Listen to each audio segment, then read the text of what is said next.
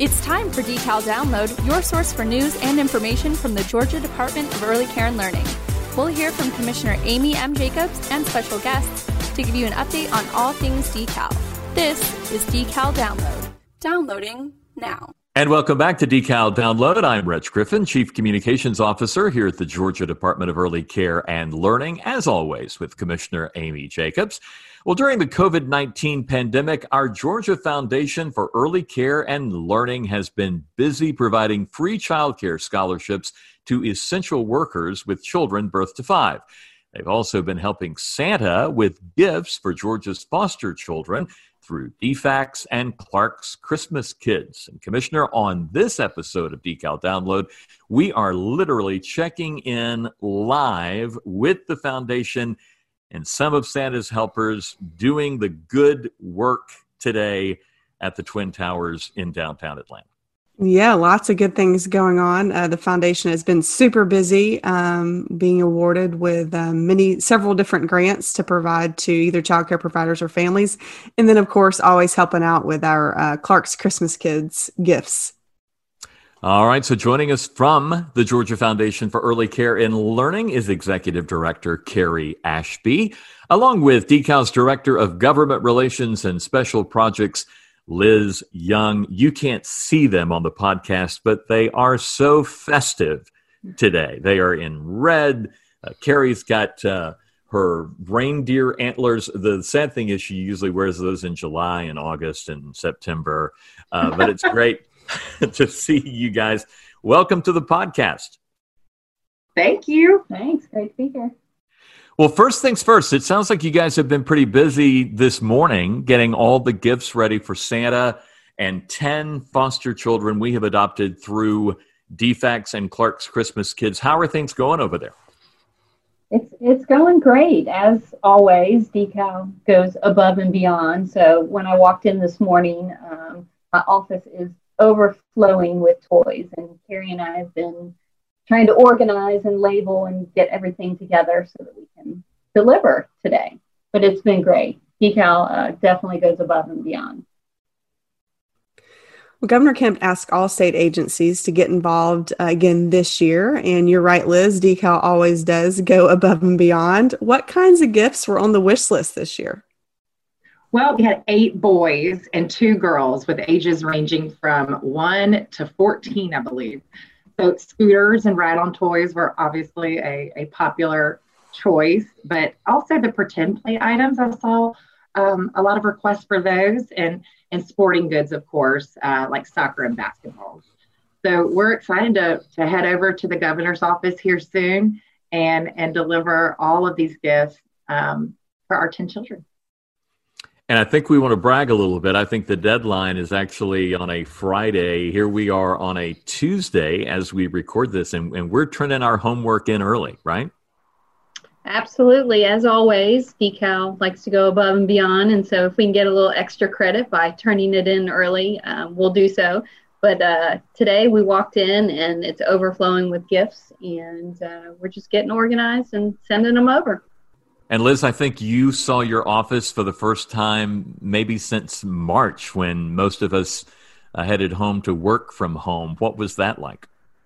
It is very strange coming into the building and then into your office. It feels odd. I didn't really recognize my stuff. Carrie was asking me, do you have a stapler? Do you have tape? What do we need? And I was like, I don't know what I have. I'm looking around, opening drawers, I'm trying to find it. So very, very strange to be back in the office. Where did I put my tape? Where did I put my tape? Right, exactly. That's what it felt like. I think I have it. I'm not really sure. Well, we were thrilled to have Clark Howard from WSB Radio and Tom Rawlings from Georgia DFACS with us here on the podcast a couple of weeks ago. You can still get involved. I know the deadline was December the 7th for getting all the toys to the kids, but they definitely can use your help at clarkschristmaskids.com. And because this is all virtual this year, they are definitely looking for financial, and it's all financial donations this year. They do the buying for you and get the toys and whatnot. So let's help them push it right over the top, way past the finish line even. clarkschristmaskids.com. And Carrie, we've mentioned it, but our team, they did pretty well this year, right? Yes. I mean, I would say that we have enough toys for probably an additional 20 kids. I mean, that's what I wish we could. I'm hoping you can visualize Liz's small 8x8 office just piled high with toys. So we learned last year that they will, if they get a little strict on, they want it to be fair and 3 kids per toy, but they will always accept more gifts. So I'm thinking at least another 10, maybe 20 kids will have extra gifts this year. So we should all be proud as a state agency for going above and beyond. Yeah, absolutely proud of DECAL for doing that. Well, Carrie, the foundation, as we all know, was created in 2017 by Governor Deal and the General Assembly. But more importantly, how has the foundation been faring under COVID-19, and how have your efforts been impacted? Well, I mean, I think everyone has learned lessons through this whole process. But one thing I think we all know now, especially with DECAL, is that childcare is essential. We have scaled back or paused several of our programs, such as the Early Childhood Educator of the Year program for infant and toddler teachers, or we've had to completely pause the statewide Infant Toddler Teacher Institute that we were planning to hold in a large conference-style setting. But, we were still able to move forward with our Pre-K Teachers of the Year, which is always a great accomplishment, and they have gotten a lot of publicity. But then also, we've got several grant awards that you mentioned earlier that the foundation has been administrating through this time. This year, the United Way of Metro Atlanta and the Community Foundation for Greater Atlanta came up with funding to help essential workers pay for childcare and childcare providers staying open. Also helped with that, either opening or reopening. Carrie, how is the foundation involved in those efforts, and how's it going so far? Well, I'm especially proud to partner with those two aforementioned nonprofits. So out of the 8 rounds of grants that they've been administrating, the foundation has been awarded twice for our efforts with nearly $300,000 in funding. So our main focus has really been twofold. We want to assist our childcare providers with grants and help them maintain their business operations during the pandemic. And then secondly, we want to award these emergency childcare scholarships to our essential employees. And we've been following, the foundation has been following DECAL's lead in terms of guidelines and what necessarily falls as an essential employee. But we have lifted the income level up. So that has helped a lot of folks that were originally denied a scholarship. We've been able to help those parents stay at work, help us on the front lines, and allow their children to be part of a licensed child care facility here in Georgia, or the home care as well. So. You were also recently awarded $225,000 grant by the Joseph B. Whitehead Foundation to support Quality Rated through a critical response team. Tell us about that. Well, we had applied for this grant before the pandemic, but I think now it's even more important than ever. We were granted, like you said, $225,000 for our hands-on critical support that's necessary for these childcare providers to become quality rated before the deadline. This would pay for 3 new temporary staffers to work directly with DECAL's case management team. And they're just going to address the challenges, even more so probably today, that these childcare providers are experiencing. And that's really just holding them back from being rated. So because of the pandemic, we've asked to start the program in March of 2021. But we are really excited about this. And I think we're able to kind of shape the needs and the outcomes even more so living through this pandemic together. While grants are a big part of the funding, you also rely on philanthropic contributions from businesses and other organizations who have made early childhood education a top priority. How can businesses get involved with you, Carrie? Well, businesses are starting to realize that economic development starts with early childhood development. And so in Georgia, every dollar invested in quality early education saves on average $13 in costs down the road. And this, applies with criminal justice, public assistance, special education, and whatnot. So this is clearly a sound, proven social and economic return on your investment.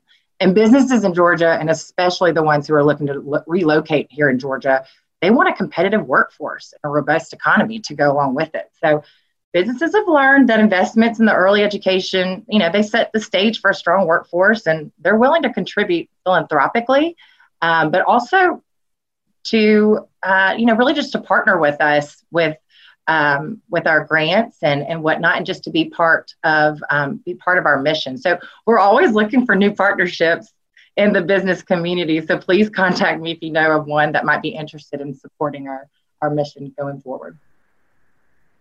As we record this, it is officially Georgia Gives on Giving Tuesday, highlighting nonprofits across the state. Is the foundation part of this effort?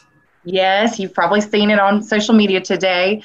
Giving Tuesday is a global movement, but Georgia Gives is that part, is part of the whole movement that we do just here in Georgia. It started in 2012, and since then, every Tuesday following Thanksgiving has been a time for nonprofits to really shine, to show what they do, and for the community to really lock on to something that they find meaningful in their daily lives. So it's the single largest day of giving in the state, and Georgia has given more than $41.5 million on Giving Tuesdays in the past 9 years. So, hey, I'd like to invite you all to check us out on gagives.org. Find the Georgia Foundation for Early Care and Learning. Share it with your friends and family, and just show them what we do on a daily basis and how we affect our early childhood education here in Georgia. Every little bit counts. So we'd appreciate any donation at all. Thank you. Well, I want to take off my podcast host hat real quick and now put on my hat as the chair of the board of the Foundation for Early Care and Learning. So may I also suggest that on Amazon Smile, you can choose the foundation as your charity, which is really simple. And we all know we're doing a lot of shopping online, a lot of shopping at Amazon. And a little bit of that goes to the foundation if you choose them as your charity. And it's really easy to do, and you really see no difference. It is a little tricky to set it up, and you have to go through the Amazon Smile website, not your Amazon app, but you can set it up like an app on your phone, which I've learned recently. And I made a couple purchases today on behalf of the foundation. That's awesome. Yes, it's 0.5% of everything that you buy on Amazon can go directly to the foundation without you having to do anything else except shop from a particular Amazon Smile link and choose the foundation. And like you said, with the app, that is new. It just came out, I think, about 3-4 months ago. And I do a lot of the shopping for our family on the app. So I have found that I wasn't really giving as much. I think my contribution last year to the foundation was about $30. And I think that's because I was doing it all on the computer, whereas most of my shopping has to do on the couch when the evening's wrapping up. So the new app feature is wonderful once you get it on your phone. And, just pick a charity that speaks to you. It does not have to be the foundation, but this is easy money. It needs to go to somebody. Amazon is a wonderful partner to the nonprofit community, and it's just easy money to give away. We also have something called State Charitable Contributions Week, and it took a real hit this year from the standpoint that all of our employees are scattered here, there, and yonder across the state, and not exactly the easiest time to do a lot of in-person campaigning. And it's a great program. This is where state employees choose nonprofits that they want to support, just in and of themselves. And we put it all together through State Charitable Contributions Week. And Carrie, you chaired that effort this year and kind of came up with some creative ideas of kind of giving it all one big hit in the middle of the week. Tell us about that. Sure. Well, so in the past, we've done penny wars, we've done Wheel of Fortune games, anything to get the staff involved in finding that charity that has, that is meaningful to them and their family. But this year, with it being during the pandemic, it was hard to kind of connect and have that grassroots flair to the state contributions program. But we were able to do a 12-hour blitz. I figured if I can get your attention and the staff's attention, not for the whole week, but if I can just get you for 12 hours, I feel like we could make a meaningful contribution. And we were. We were able to raise, I believe, $5,000 in 12 hours. And these were one-time donations. And we received a lot of attention from the DOAS, the folks the state agency that manages the contribution program, because, I was asking for information that they didn't exactly know if they even had. And I wanted it right then and there. I wanted it on an hourly basis, if not more than that, not a weekly basis that they wanted to provide. So I think we were able to help out DOAS. And I think we, were able to come up with some new games and have a new vision for this year. We, in the past, there were over 1,000 nonprofits, and this year there were about 700 that participated. And I know that the giving level was down on a state level, but that was just because we are usually all together and giving actual change and dollars. And with it being online this year, it was a little challenging. So I hope that we can help out even more so next year. Yeah. It's a great tradition, great opportunity for our employees. They seem to love it, but they do get pretty competitive in those penny wars and some of the other things that we do. We seem to be getting competitive with our gift giving too. I mean, yeah. It was almost like a divisional competition on how many gifts we can give all these children. Well, and you hear people kind of going, okay, well, you guys bought that gift. That was really nice, but wait until you see what we're going to buy. We serve children, Yeah. It's a great program, and really the hearts of our folks are just so to be admired, because they dive right in every year on these campaigns, and yet are able to support so many great opportunities. So we want to get you more involved in the Georgia Foundation for Early Care and Learning. So you start with a visit to their website, and that's Georgia Early Ed, earlyed.org. And you can also follow them on social media. Liz and Carrie, thanks so much. We're going to get out of your way and let you head on over to the Capitol and hand deliver those to the governor and First Lady and the staff. And thanks for everything you were doing this year and throughout the year for our DECAL team. Thank you, Commissioner. Thank you, Reg. Thanks. Now your questions from the water cooler. Hi, my name is Heather Malillo. I'm Pre-K Teacher of the Year. I work at West End Elementary School in Rome, Georgia. And my question for Commissioner Jacobs is, what is your all-time favorite holiday tradition? Well, thank you, Heather, and it is good to hear from you. And congratulations again on being named Pre-K Teacher of the Year.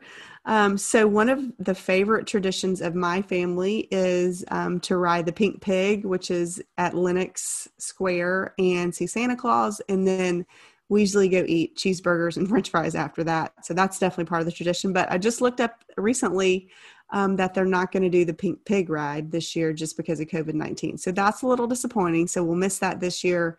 But we will go see Santa Claus, which is interesting.